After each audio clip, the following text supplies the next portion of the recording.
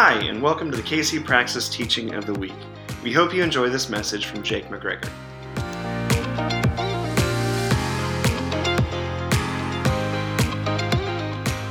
All right. Good morning, my friends. Welcome to the Kingdom Community Podcast episode, whatever episode this is. We've been doing it for a couple years. That's what I know. All right. This morning's KC Podcast is brought to you unofficially by Inspire Coffee, their dark roast, the Dream Roast, I believe it is. That is my liquid of choice this morning. Man, Inspire Coffee, Lance and his family, if you guys listen to this, you guys did this right? Like the coffee houses are my favorite thing, but you got to put the coffee first, right? Atmosphere is great. Your yummy scones are fine, but do the coffee right. Inspire has done their coffee right. Highly recommended. There you go. Free advertising for what it's worth. All right, you guys, we are in the book of Acts in chapter 15. It's really been kind of a Bible study for all intents and purposes that we've been doing as a family through the second part of the story of Acts. And Acts is super important to us as we've been sharing as a community because we really see ourselves, as all churches should, as the inheritors of this beautiful, exciting, explosive movement of the kingdom of God in the first century. What if we were to live like that again? What if we were to believe that the Holy Spirit is on the move in the same way? Because here's a little secret for you. God is on the move in the same way, right? He is absolutely on the move, loving, restoring, redeeming, bringing hope to those who need it most. That is all happening, right? The kingdom of God has arrived in this world, and we are its heralds. We are the ones who announce that, both through our demonstration first, I should say, through the way we demonstrate the kingdom, and then through our announcement that this is the coming of the kingdom of God. This is the work, the restorative work of Jesus Christ. So we're studying the book of Acts, and we're looking at the different things that happened and seeing what we can glean and learn from it. So last week, we looked at this pivotal section where Paul and several others began to share the good news with the Gentiles, right? So sharing the story of God with people completely outside the religion and who are unfamiliar with that story, right? Unfamiliar with the proper traditions, destined to be at least messy, right? When they come into the church. Because remember, Jesus has arrived, right? The ancient Jewish belief was that the king would come back, and in Acts, it happens. The Jews understood that, right? The Gentiles needed to be brought along. They needed to understand that the king has returned, the one true king, right? The Messiah has ascended to the throne. This is what's happening. Do you want in, right? So that's the invitation to the Gentiles, right? So there's an invitation in the book of Acts to both groups, religious and unreligious, Jews and Gentiles. And again, the invitation to the Jews is take this good news and go live it. You know the story, right? It's all come true, all our prophecies. You are my people. You know my word. You've been learning about me from the scriptures from the time you were young. The story still belongs to you. Now go and tell it. Tell everyone that I am on the move, God says, right? Invite them in. But that has been increasingly hard for the Jewish people to stomach because, dude, you're bringing in those Gentiles though, right? This is a group of people that we, if we're Jews, have been taught by our society, right? If you're a first century Jew, you've been taught by your society, by your grandparents and your grandparents' grandparents, that these people are not just different from you, but the way they live and the things they believe and the things they've done are actually not right, right? They smell weird, these Gentiles, and they eat weird things. They're Romans, and we hate Romans. For good reason, right? The Romans oppressed the Jews for years. Or they're Greeks. They've lived their entire lives in pursuit of knowledge that fundamentally lacks anything about the truth or God, right? Or they're Epicureans who drink too much and sleep around, or that you get the point, right? They're a bunch of liberals. They have different political views from us. They're secular. They do things and say things and believe things that are incompatible with our morality, those Gentiles. So you can start to see what's actually at stake here, right? And hopefully it starts to relate to where we're at. These are different group of peoples who view the world, have fundamentally different worldviews. And so this entire generation of Jews is being confronted with this, right? suddenly through a series of miracles and beyond contestation acts of the Holy Spirit. And then actually in direct verbal language to Paul, God is saying, I am now inviting these people in. These others are now invited to participate and be a part of my family. And this entire generation of Jews is confronted with the reality that some of the things that they believe, the way they've been taught to view the world, right? Jesus coming has actually turned all of that upside down. Everything has changed, and they need to change too. This is the background to Acts chapter 15. The stakes, like we said, are very high. It's like these religious people are standing there and watching from the outside as miracle after miracle happens among these Gentiles, as God's beautiful plans unfold among these crazy people, and people are healed and they're being set free and addiction is being broken, and it's just beautiful, right? And the question they're asking themselves is, this is very different from everything we've been taught. Do I remain on the outside and judge it? Right? It's unfamiliar to me. Do I judge it as something that's wrong? Or do I join in? Right? Do I stand back and make fun of these people? Right? Or do I take my shirt off and just start partying with them? Do I jump into the river of God's grace with these crazy people? Or do I complain about how dangerous it is in those currents? Man, this is a story, isn't it? And it all builds and it builds to this culminating moment in Acts chapter 15. Acts 15 is what is known as the Jerusalem Council, where all the leaders of the early church, disciples who had been with Jesus, right, years before, people like Paul and Barnabas, who are now the missionaries that are sent, they're all here. And they're basically going to decide, like, what is God doing? Right? It's so new. How do we respond to it? What do we do? So this is huge, right? Acts chapter 15 is a huge moment. So all that is the context. Context is set. If you will open up your Bibles to the book of Acts chapter 15, hit pause if you need to. Get a Bible, scroll over on your phone, whatever you need to do. Acts chapter 15, it's a long section of scripture, and I want you to follow along with me, okay? This is Acts 15:1. It says, certain people came down from Judea to Antioch and were teaching the believers, unless you are circumcised according to the custom taught by Moses, you cannot be saved. This brought Paul and Barnabas into sharp dispute and debate with them. So Paul and Barnabas were appointed, along with some other believers, to go up to Jerusalem to see the apostles and elders about this question, along with some other believers, to go up to Jerusalem. So the church sent them on their way, and as they traveled through Phoenicia and Samaria, they told how the Gentiles had been converted. This news made all the believers very glad. When they came to Jerusalem, they were welcomed by the church and the apostles and the elders, to whom they reported everything God had done through them. Then some of the believers who belonged to the party of the Pharisees stood up and said the Gentiles must be circumcised and required to keep the law of Moses. The apostles and elders met to consider this question. After much discussion, right, this is a conference, much discussion, Peter got up and addressed them. Brothers, you know that some time ago God made a choice among you, that the Gentiles might hear from my lips the message of the gospel and believe. He's referring back to Acts chapter 11 if you want to go check, right? A dream that he had and an amazing encounter, okay? God, this is verse 8, God who knows the heart showed that he accepted them by giving the Holy Spirit to them just as he did to us. In other words, something happened to them and we can't deny it, okay? He did not discriminate between us and them, for he purified their hearts by faith. Now then, why do you try to test God by putting on the necks of the Gentiles a yoke that neither we nor our ancestors have been able to bear? No, we believe it is through the grace of our Lord Jesus that we are saved, just as they are. The whole assembly became silent as they listened to Barnabas and Paul telling about the signs and wonders God had done among the Gentiles through them. Okay, a lot there. Take a drink of coffee if you need to. So, the main issue here as they all come together in Jerusalem is apparently this thing called circumcision, okay? And that's an odd one to do a podcast on. I'm not super sure you've ever heard a podcast. Matter of fact, I can confidently say you've never heard a podcast or a sermon preached on circumcision, right? But this is Kingdom Community. We go there. So these guys, Paul and Barnabas, have been taking the gospel to the Gentiles, right? Inviting them again into the story of what God is doing in this world. Signs and wonders are taking place, things that cannot be argued. But then along behind Paul and Barnabas, in every city they go into, is this group of Jewish religious folks saying, no, no, no, no, no.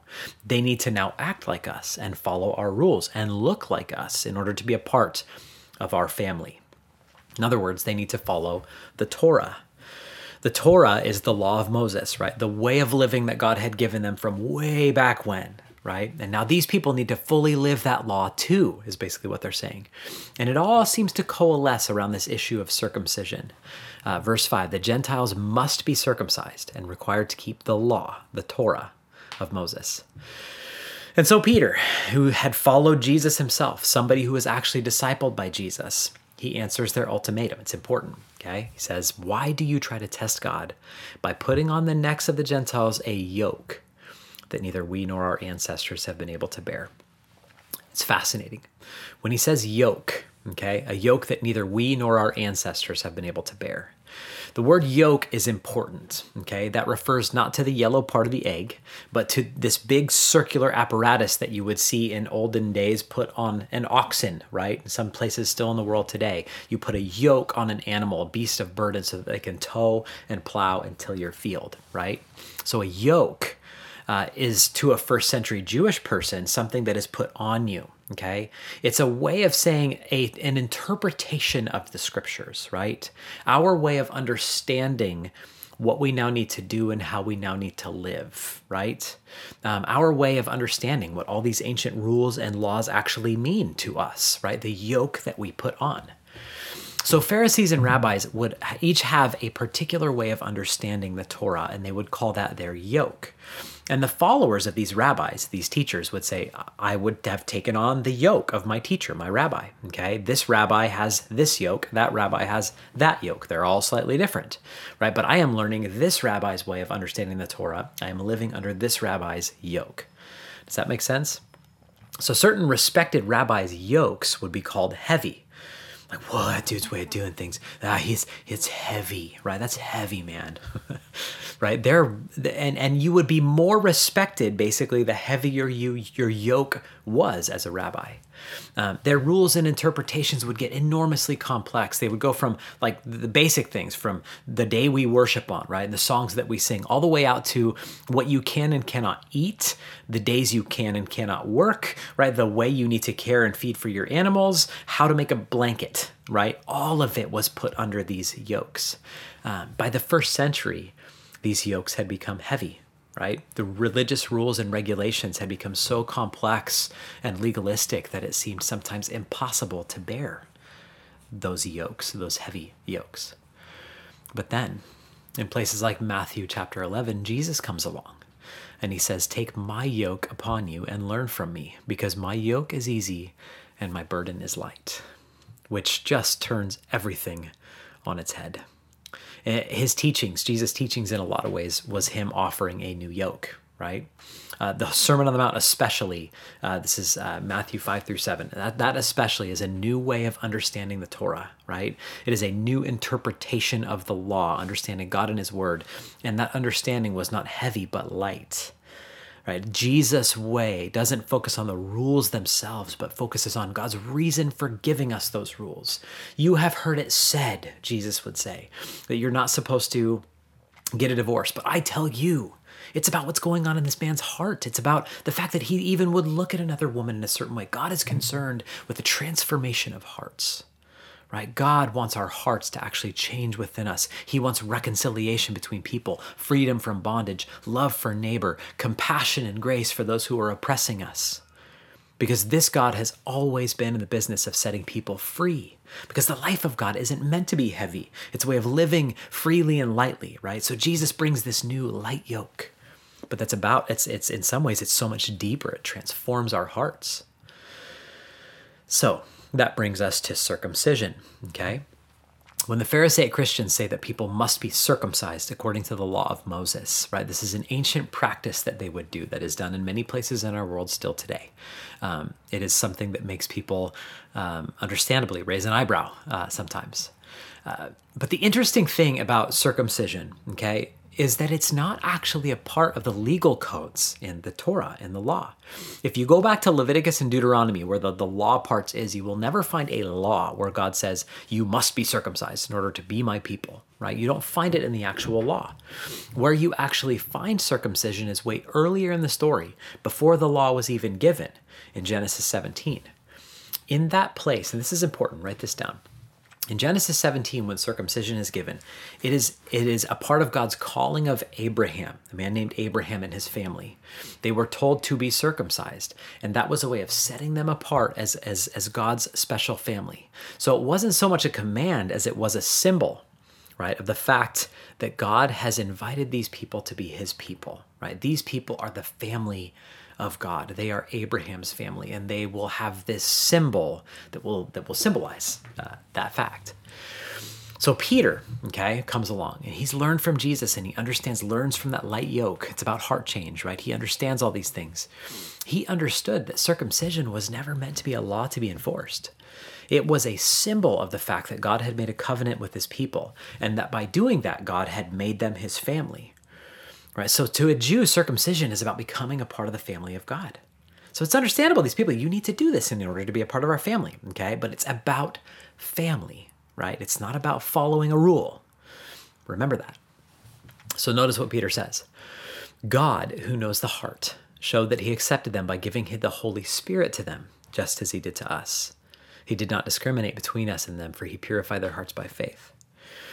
So God knows the heart. God doesn't discriminate. God has purified these people's hearts. They have God's Spirit. By God's grace, both they and we have been saved. In other words, do we trust what God is doing in these people's lives? Do we trust God enough to bring them closer to himself? Right? God has given us a new symbol. It is the movement of the Holy Spirit, which we are not in control of. Right? So do we trust that God is doing it different now? Right? Is it our responsibility to put our old yokes on these people? Or are we simply supposed to rejoice in the new thing that God is doing and not overthink it? Now, you have several things going on at this point, right? You have the yoke of Jesus, free and light, heart of God. You have circumcision, which is a sign of the family of God. And you have Peter now, who is urging these people to see these new Gentiles as a part of the family and to trust what God is up to. Can we allow for the new thing God is doing here? Can we trust what he's doing? That brings us to the pivot point, to this man, James. James is the leader of the Jerusalem Council. He is the one who sits at the head of the table. He's the sage. He's the one everyone looks up to and trusts. This is what James has to say. When they finished, this is Acts 15:13. When they finished, James spoke up. Brothers, he said, listen to me. Simon has described to us how God first intervened to choose a people for his name from the Gentiles. The words of the prophet are in agreement with this. As it is written. Whenever you see as it is written, pause right there. When you see it as it is written, he's about to quote the law. He's about to quote the Jewish scriptures, Actually, he's not quoting the law, he's quoting the histories, but he's about to quote scriptures that they would have known, Acts 15:16. As it is written, after this I will return and rebuild David's fallen tent. Its ruins I will rebuild and I will restore it, that the rest of mankind may seek the Lord, even all the Gentiles who bear my name, says the Lord who does these things known from long ago. It is my judgment, therefore, that we should not make it difficult for the Gentiles who are turning to God. Instead, we should write to them, telling them to abstain from food polluted by idols and from sexual immorality, from the meat of strangled animals, and from blood. For the law of Moses has been preached in every city from the earliest times and is read in the synagogues on every Sabbath. Now, if you're paying attention here, you're going, wait a minute, right? Why would James say this? Why would he say it this way? Why? If the whole goal was to take on a new yoke, one that's easy and light, why would James now give them a bunch of other rules that they actually have to follow? If you're confused, there's a point to that, Above all, we have to remember that Luke is the author of the book of Acts, and he's behind these words as well. Luke is like a member of the League of Extraordinary Gentlemen, right? He is brilliant and he does these things on purpose. So we assume that James said a lot of things, but Luke gives us this particular part of his speech. Why? First of all, notice the quote in 16 again. Okay, James is quoting the Old Testament. He says, the reason we're changing things, right, is because we expected it to happen. As it is written, we knew God would do this, right? As it is written, after this I will return and rebuild David's fallen tent. Its ruins I will rebuild and I will restore it, that the rest of mankind may seek the Lord, even all the Gentiles who bear my name. Okay? So for the next couple minutes, I'm going to go Bible nerd on everyone listening. And I apologize, but not really, because I think it's really important, okay? Bear with me. It all has a point. On the surface, if you have a Bible open, a paper Bible, and you have margins in that Bible, it's going to tell you that this is a quote that James is quoting from Amos 9. Amos 9 is a prophecy of what will come about after the judgment of Israel, okay? So after the Babylonians and Assyrians have come through and done their worst to Israel, God is saying to these ancient people, I will restore the tent of David. In its original context, Amos is talking about restoring the Davidic kingship, right? So David's broken line, the line of kings will be restored. This is a prophecy about the restoration of the king. In the book of Acts, that's all been happening, right? The book of Acts begins with David's heir, Jesus, ascending to the throne, all right? So that prophecy is being fulfilled. But there are a couple of interesting features to the text here that you have to look at. First of all, biblical scholars have noted that in verse 15, James doesn't say the words of the prophets singular, okay? He says the words of the prophets, plural. So James is not quoting one single source here, but a whole grouping of sources, okay? It's not just Amos 9. The preposition after this, where it says, after this I will return, that is actually textually identical to Hosea 3, which is about the restoration of Israel as well, but is also about how God will rebuild the temple at that time. Okay, so now I have the restoration of the king and the rebuilding of the temple. Then the verb return, okay, which is anastrepso, is actually found in Jeremiah 12:15. Jeremiah 12:15 is also about the restoration of Israel, but it's specifically about the Gentiles being built in the midst of Israel. So now we have the Gentiles. At the end of the citation, where it says, the rest of mankind may seek the Lord, the wording there is strikingly similar to Isaiah 45, which refers to the nations, all nations drawing near to God, and again includes temple language. So James is not quoting one source. He is using a mishmash of quotes. It's like a theme that he's quoting from his scriptures, which is about kings and returns and temples being restored and peoples, all peoples coming to God. Remember, the turning point of the first part of the book of Acts was God breaking free of the temple, right? So God is now out in the midst of the people. His word is going out to the Gentiles. And now James is quoting a string of prophecies that talk about this time when the king will be back on the throne, his people will be restored, all nations will hear, and at that time a new temple will be built where all of mankind, Gentiles and Jews, will be built together with God in their midst.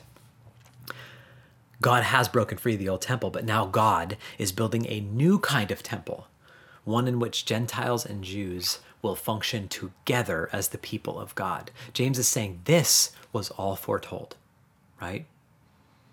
And again, the whole thrust of what's been happening in the book of Acts is signs and wonders, right? Out there on the field with Paul and Barnabas, and what Peter just said, and what now James is saying, right, is that the ultimate goal, the new thing that God is doing, he's drawing all people from all corners together as a reborn Israel, functioning as a restored temple with a renewed identity and purpose of being a blessing to the whole world, right?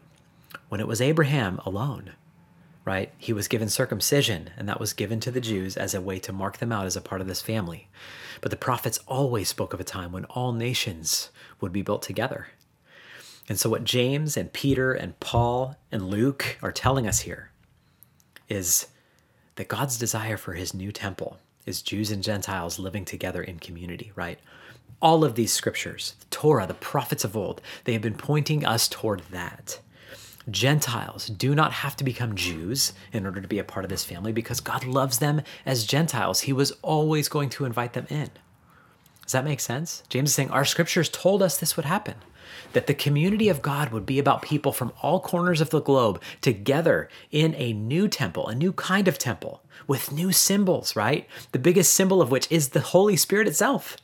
And we will all be worshiping and advancing the kingdom together. Right? We will all maintain what makes us unique, what makes us different, but we'll be drawn together in unity by the Spirit, which is now our symbol, right? That the Spirit of God in our midst, we're powerful with that. We're powerful in our diversity because the Spirit of God will use us differently, right? And then Paul's going to go on and write letters about how we all have different gifts and the Holy Spirit works through us all differently. This all happens here in Acts chapter 15, you guys. Now, if there's a tradition or a way of doing our religion that needs to change or go away altogether for that temple to be built, then by God, says James, we will see that temple built, right? We are not going to put circumcision on these people anymore. We're going to set that part aside. We need to set something down. But, okay, that's not the end of the story. Because if it were, then all these Jewish people would just have egg on their faces, right? It'd be like Peter and James saying, yeah, all of the old religious stuff is just for old dummies, right? We're over all that old stuff, right? That's old tradition. We don't need any of it. We're moving on, right? Which would make a lot of, I think, us millennials happy, right? We're abandoning all tradition. God is doing something new. We're just going to abandon all the old. But that would be to ignore what God is saying in the text here, okay? James is using the prophets, first of all. He's speaking of David and the temple and messiahship. So there's something deeply Jewish going on here. He's speaking in a very Jewish way to a very Jewish people. He's not abandoning them. And that brings us to the next part of James's speech, right? The new rules: abstain from food polluted by idols, abstain from sexual immorality, and from the meat of strangled animals, and from blood. If they're just abandoning if we're all just abandoning our old religion and our old Jewish identity, then why is it so important for James to include all these stipulations about what the Gentiles have to now avoid? And then why does he, again, after all of this, affirm the teaching of the law of Moses? Why? And there's an interesting little tidbit for you, okay, just to know. The book of Acts is most likely being written sometime between AD 40 and AD 60. In AD 70, the temple is destroyed because there is a massive and oppressive empire called Rome that has been expanding its borders. And Israel is occupied by these folks at the time Acts is written. Okay, during the time Acts is written, there are major political and social realities going on. The Pharisees as a group were all about defining what makes us Jewish. They were trying to hang on to the thing that set them apart as God's people so that their people wouldn't be consumed into Roman paganism. So it's extremely important that we hold on to our identity, what makes us a family. We can't lose ourselves in the midst of this political reality. And so issues like circumcision and food laws, they're not just religious issues, right? They're issues of ethnic identity and heritage. They become rallying cries against the empire that's oppressing us. If Jews and Gentiles are going to function together now as the community of the King, if that's really what God is doing, then they're going to need to love one another and understand one another and understand why it's so important to the Jews to maintain their identity, right? And so we're all now, if we're going to be at the same table together, we're all going to have to sacrifice something for one another. So when James says, instead we should write to them, telling them to abstain from food polluted by idols, sexual immorality, meat of strangled animals, and from blood. Witherington is a scholar who notes that every single one of those stipulations is speaking against something that you would see typically in a pagan temple, okay? Sacrificing animals, sexual acts, idol worship. Those are things that happened in temples, just not the Jewish ones, right? So if everybody's going to move forward together, then all of us need to be willing to make changes, which fundamental changes to how we do things, right? He's saying if we're going to be God's people, all of us together, his renewed temple, we need to be able to share table fellowship together. And a Gentile cannot sit across from a Jew and eat something that was just sacrificed to a pagan goddess, right? It's offensive. You can't sit there and offend somebody sitting across from you and then be in relationship with them and build a new temple together, right? Or build a new kingdom together. It just doesn't work, right? That's going to ignore something fundamental to what makes us God's people together. So if we're all going to be together in this new kingdom, then we're all going to have to give something here. We're all going to have to set something down if we're going to pick something new and beautiful up. Because the goal here is God is doing something new. Right? The goal here is he's bringing us together as one people, diverse and strong and beautiful, a picture of his good creation, right? Which is God's goal still today. He is pulling individuals to me, in the midst of our society, so let's fast forward from the first century to our society right now, the things that we're dealing with, because I think the lessons apply. Yeah, unless you're like hiding under a rock, you recognize that we are a divided people, and that includes Christians, people of faith. If we are going to be about the work of God, if these ancient prophecies are still true, right? If God is building together a beautiful people, diverse and strong, and that is the way that the kingdom of God looks, and that's the way heaven is going to look, whether you want it to or not, right? And so we are a sign and a foretaste of what heaven looks like, right? We're building that here. We're going to have to be willing to set down some issues. We're going to have to be willing to set aside some stuff, right? Things that we have been taught from the very beginning is deeply important. What needs to be set down in order for us to pick up this beautiful, brand new thing that God is doing, right? Trusting that God is big enough to change hearts in people, right? And so the person sitting across from me may be living an entirely different type of lifestyle than me, but I'm in pursuit of Jesus. And I'm inviting them, come and pursue Jesus with me. He transforms lives. Can I trust that God, that the Holy Spirit can be given to this person across from me in equal measure, and God can be in charge of the transformation of morals and anything else that I think needs to be changed, whatever I think needs to be changed in this person? God probably has a better idea about that than me. Can I trust that? Sorry about the train. This is part of the 180. A beautiful picture of this, I think, is what's been happening here at 180. I think I may have talked about this last week, actually. At 180 on Wednesday nights, we have a youth group. It's called the Kitchen Table. And it's a lot of kids that have come out of church traditions. My kids would be some of those. It's also a lot of kids that have not come out at all of any sort of religious tradition. And initially, the Kingdom Community Youth Group was being run like a traditional youth group would. Everybody would come together, they'd play a game. It'd be a silly game that would involve something gross inside of a burrito that we all have to eat and then decide whatever it is. You have youth group stuff, right? But then we would all sit down and we would have a Bible study together. And what, to his credit, Doug Collins, who's and my wife Allie, who were kind of processing together some of the struggle with that, what they saw is that the kids at the 180 have no frame of reference for any of that language, right? And so they would show up and they would just feel, for part of it, it'd be super fun. This is my teen center. This is where I belong. This is my home, right? It's my sanctuary. Then we're playing games, so that's super fun. But now all of a sudden, we're talking about things and we're using language that I have no clue about. And so kids were kind of like, what do I do with that? And so the decision was made that we're going to set down a tradition, okay? A youth group tradition that says that we play a game, we sing a song, we do a Bible study, the youth pastor preaches at us, and then we go home. That is a traditional way of doing a worship service. And our leadership team, I think to their beautiful, extraordinary credit, set that down. And they decided that they were going to do it differently. And so instead, they set up a long table, and we've invited families from Kingdom Community and beyond to cook a homemade meal and bring that meal, and they're going to share that meal all around that table together. And as they share a meal, they're going to have a family discussion like you and I would have around a kitchen table with our mom and dad. And that discussion will talk about the day. What are you going through during the day? And then we will bring up a proverb and we'll describe it. We'll say, this is from, I mean, as far as I understand it, I haven't been a huge part of this. There's some reasons for that. But I've been listening to it and watching it through the windows, and I think it's beautiful.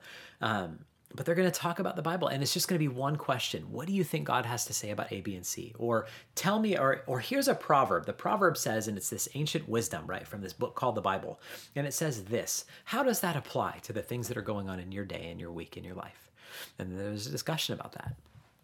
As I have been listening to the way these discussions have been going, and to the way some of these kids with no religious background whatsoever are being now invited in and feel more and more like they're a part of this, and now are pressing into all sorts of different things that are going on at 180.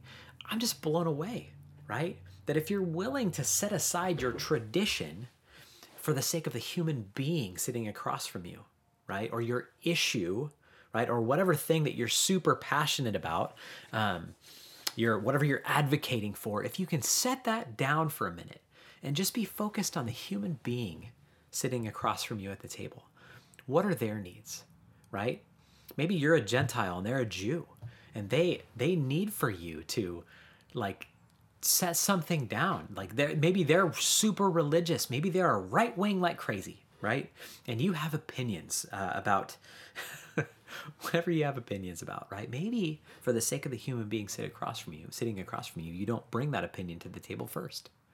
Maybe just ask questions about them, right? What was so special about your life? Like, what was so transformative in your younger life that this religious tradition is so important to you? Tell me, I want to know more about you. Okay, I don't know what it looks like, but hopefully you get the drift of what I'm saying, right?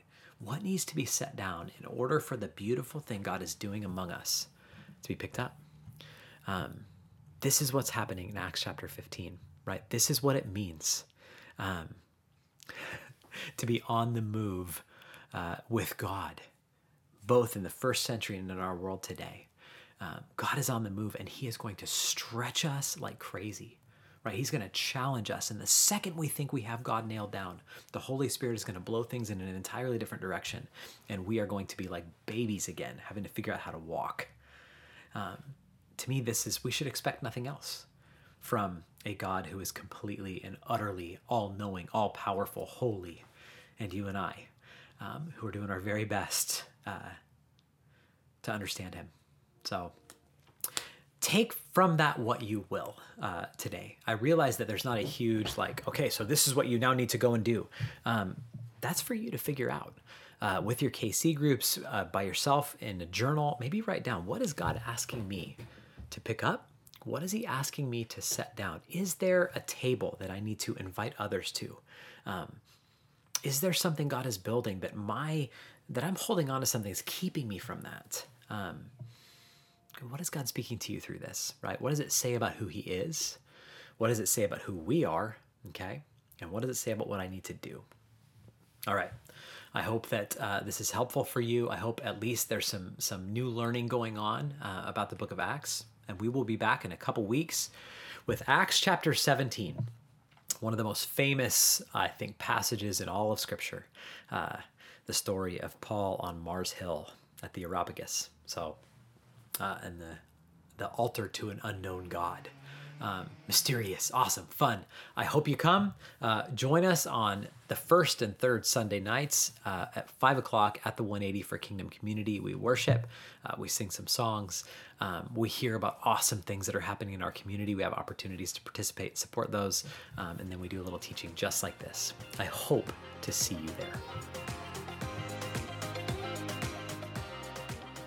We hope that you enjoyed this week's teaching. To connect with us and for more resources, you can find us on social media as KC Praxis or email us at kcpraxis@180lodi.org.